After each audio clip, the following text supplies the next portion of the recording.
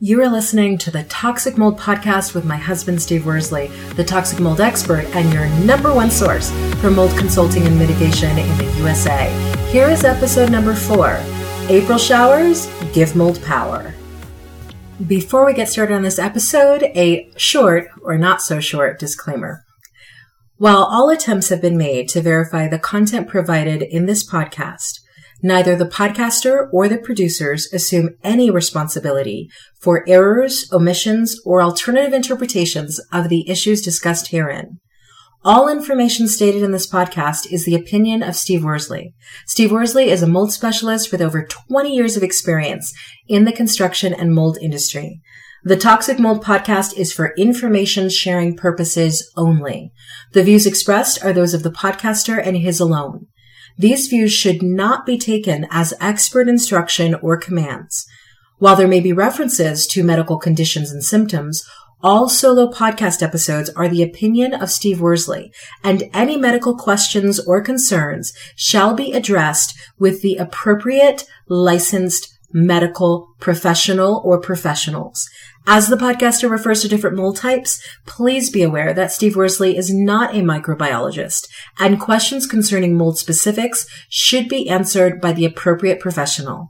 The listener is 100% responsible for his or her own actions. You can check out Steve's books on Amazon about mold and dealing with mold in your home at amazon.com/author/Steve Worsley. And if you're interested in scheduling a mold consultation over the phone consultation with Steve, you can be sure to find out more about those and his availability at cnccontractorservices.com. Now, let's get to the episode. Hello, everybody. Welcome to another episode of the Toxic Mold Podcast. So in this episode, we're talking about the fact that April showers give mold power. Steve, we've been seeing so much in the news lately about floods, and we live in Wyoming, and there's a ton of snow that is going to be melting very, very soon. What is your take about the elements and spring and mold? So springtime, no matter where you're at, is typically wet.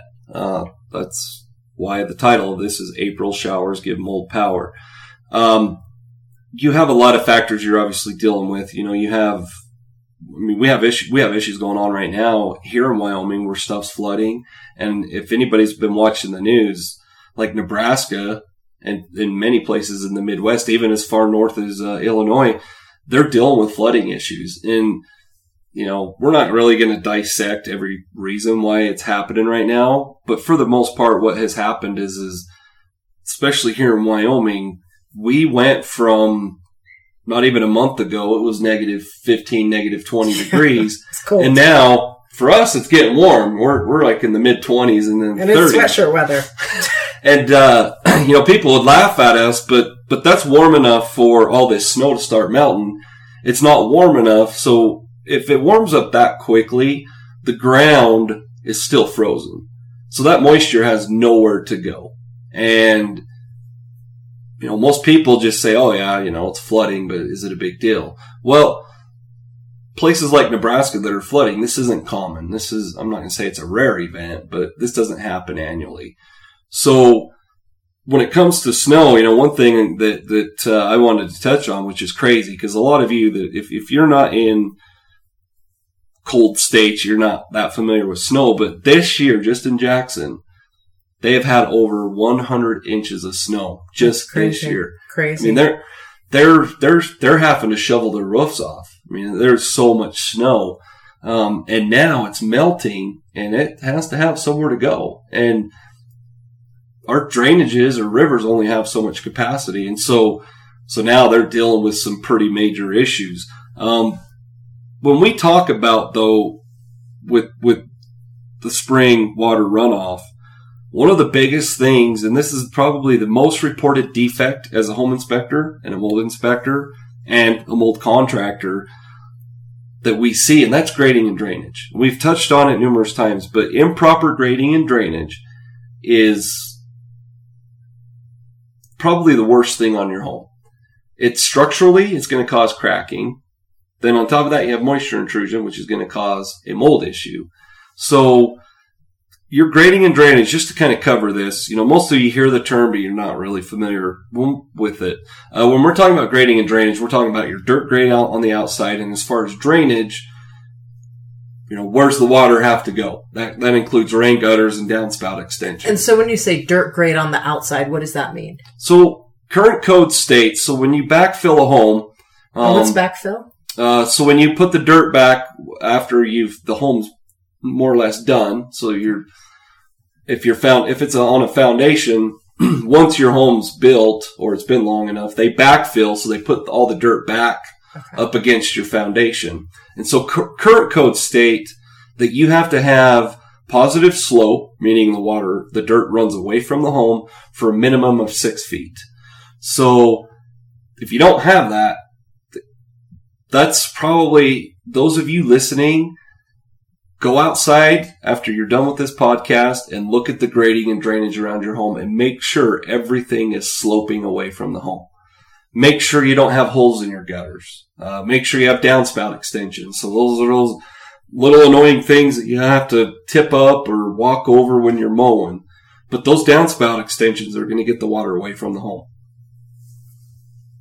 So grading away from the home, so positive slope, drainage, the downspouts, the gutters. Correct. Is there anything else that's in drainage? Well, you could have things like a sump pump. What's a sump pump? So a sump pump, those of you that aren't familiar with that, it's just a submersible pump. It's not fully submersible, but it's typically, so if you live, let's say like in New Orleans, where for the most part, they're below sea level. So they're below the dirt grade. And when I say dirt grade, I mean elevation. Their homes aren't below the soil, obviously. But when you have a place like that is very wet, so it can be anywhere geographically. We see it here in Wyoming. But anyhow, a sump pump is just a pump that you put in a pit. And what you're trying to do is you want that pit to be lower than whatever's running to it. So if it's a foundation drain, it's a French drain around your foundation, and then it drains to that sump pump. The whole purpose of that sump pump is because naturally you can't get the water out of there. So it pumps the water from that pit, and then it takes it outside to a storm drain or whatever the current codes are, and that's what a sump pump is. So most people don't even think they have them, but if you have a crawl space, go down there and look. Some places they put them on the exterior, like the corner of a house.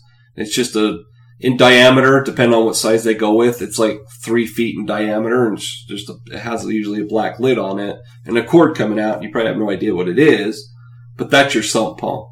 Okay, so all of that is something that helps get the water away from the house. Essentially, all of those things, grading, drainage, gets the water away from it. Now, what do you say to people who live, let's say, like in Louisiana, where they're already below sea level?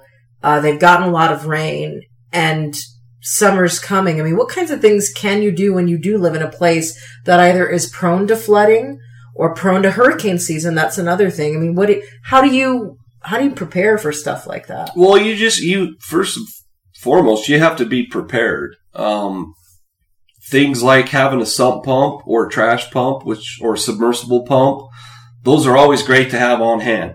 A sump pump typically has a float on it, and a sump pump more or less is designed to operate without you having to manually turn it on and off. So it has a float in it, just similar to like you're floating your bathroom, the toilet tank. Once you flush the toilet, the water all runs out, the float drops, water kicks on, it kicks off once that float gets to a certain elevation. Same concept with a sump pump. A trash pump more or less is, let's just say, we have not a big pool of water starting to form out here. Let's just say it was going to make its way into the crawl space. We'd go out there with a trash pump, which is you just hook a garden hose to the end of it, which is its discharge hose. You turn it on or plug it in and you set it in there and you suck the water out till it's gone. So that's obviously the difference between a trash pump and a sump pump. But going back to, if you live in Louisiana, we just actually started a document you just created, which was a pre-flood and post-flood. It's just more or less a flyer. And one of them in bold says, be prepared. And having things like that is a great preparation. Sandbags, that's a great preparation. But you know your home better than anybody else does. And let's just say it's your first spring there, you're going to start figuring out real quick how well the grading and drainage is. But if you live in areas like that, you just need to make sure you're testing the sump pump. When they say test it, most people are like, well, how often? You want to test it every spring and every fall. But pay attention. If you have water accumulating somewhere that it normally isn't, go check your sump pump and make sure it's operational. So in climates like that, that's a very important component of a home is your sump pumps. But when you get in areas like Wyoming, on the backside of our roof, which is north facing, there's still probably 2 feet of snow sitting up there. And what that can cause is something called an ice dam. Have you ever heard of an ice dam? No. What's Okay. an ice dam? So more or less what an ice dam is all that snow sitting right there at the eave of your property. Or not the property, the eave of your roof. What happens is once stuff starts to melt like it is now, and like I told you, the reason we're having flooding issues is because the water has nowhere to go. What happens on an ice dam is the water, so it melts, and it's kind of hard to explain without pictures. But what happens is the water melts, and then it makes its way back up underneath the shingles at the eave. So this is happening at the eave. And over time, that ice just keeps building and building. And then, obviously, when water freezes, it expands. Yeah. So when it's ice, it expands, and then it shrinks, and then it expands. So over time, you're just feeding moisture right into those eaves, where it could be your soffit that's right there that you can easily see, or it could be in your attic where it's just water, and it's not a massive amount, but it's slowly all winter accumulating water in there, which is going to cause a mold infestation. So you mentioned sandbags. I've never once bought a sandbag in my life. Can you go to Home Depot and just buy sandbags? And if you can, how many do you buy if you know you live in North Carolina on the coast or Florida on the coast? Well, a lot of times for like a natural disaster, they give them out for free. But as far as Home Depot, for the most part, I don't think I've ever seen a sandbag that's filled. You can buy the bags, and then you can buy the sand, and then you have to fill them. Okay. As far as how many you need, really depends on, and it goes back to, once again, paying attention to what's going on at your own home. You're going to know, like where we have this water pool in here, and it's not of any concern now, but let's just say it was, we would sandbag in between that pool of water and the foundation. You don't need sandbags around the whole structure. And so when you're asking how many should you have, it's a tough answer, it's a tough question to answer, because I don't know all the details. I don't know where you can store them, because obviously you'd want to have those sandbags always prepared and ready to go. But if you live in a place where you don't have anywhere to store them, you have to empty them, and, where do you put the sand and whatnot?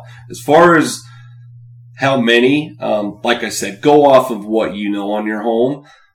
And then on top of that, one thing that's crucial when you're placing those sandbags, so like I said, you have a pool of water that's 10 feet away from the home, and it's getting bigger and bigger, and it's starting to run towards the foundation.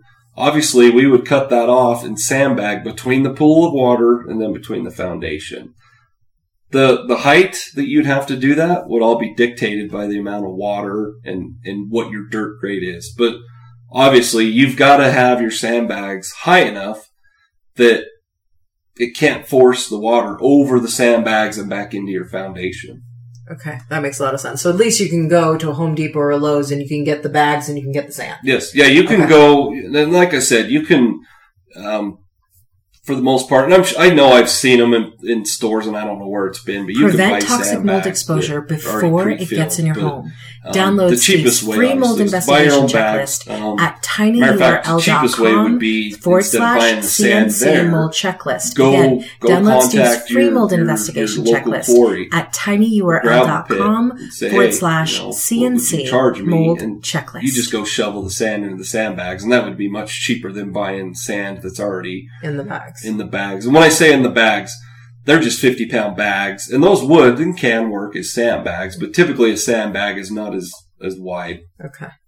All right. At least you can go get them. Now, as we wrap the episode and you think about spring and people living in different areas, what's your one tip for people on how they can deal with the transition and all the water that can result from spring to summer? Well, like I said earlier, have sandbags handy. Have some sort of pump to pump the water. Things that you can do to be very proactive, and you should be doing this in the fall, not in the spring. But, walk around the exterior of the home and check, make sure there's no shingles missing. You don't have to crawl on the roof, If you can't see well enough, you can get binoculars and look at that. Check for foundation cracks. The water's going to make its way to the foundation, but if there's no cracks, it can't get through that. So make sure those are sealed. And like I said, those are things you do in the fall. As far as the spring, just no different than what we're doing. We're watching, and we have a crawl space. So if water got in there, it's a concern, but it's not the living area. We still don't want the water in there, but we want to monitor that pool of water and say, okay, is it going to get to the point where we actually have to put something between that and the foundation to prevent an issue? So just be aware. Once again, I can't preach enough about due diligence. Just be aware of what's going on around your home and know and be prepared to have the proper tools and supplies to react. And there you have it, right from the mold expert. Now, here's the thing. Steve mentioned that we've got a pre- and post-flood preparation guide. You can go to cnccontractorservices.com and you can access those pre- and post-flood preparation guides for free. We don't even ask for your email for that. So go to cnccontractorservices.com. You can download the pre-flood and the post-flood prep guides, and we will catch you guys on the next episode.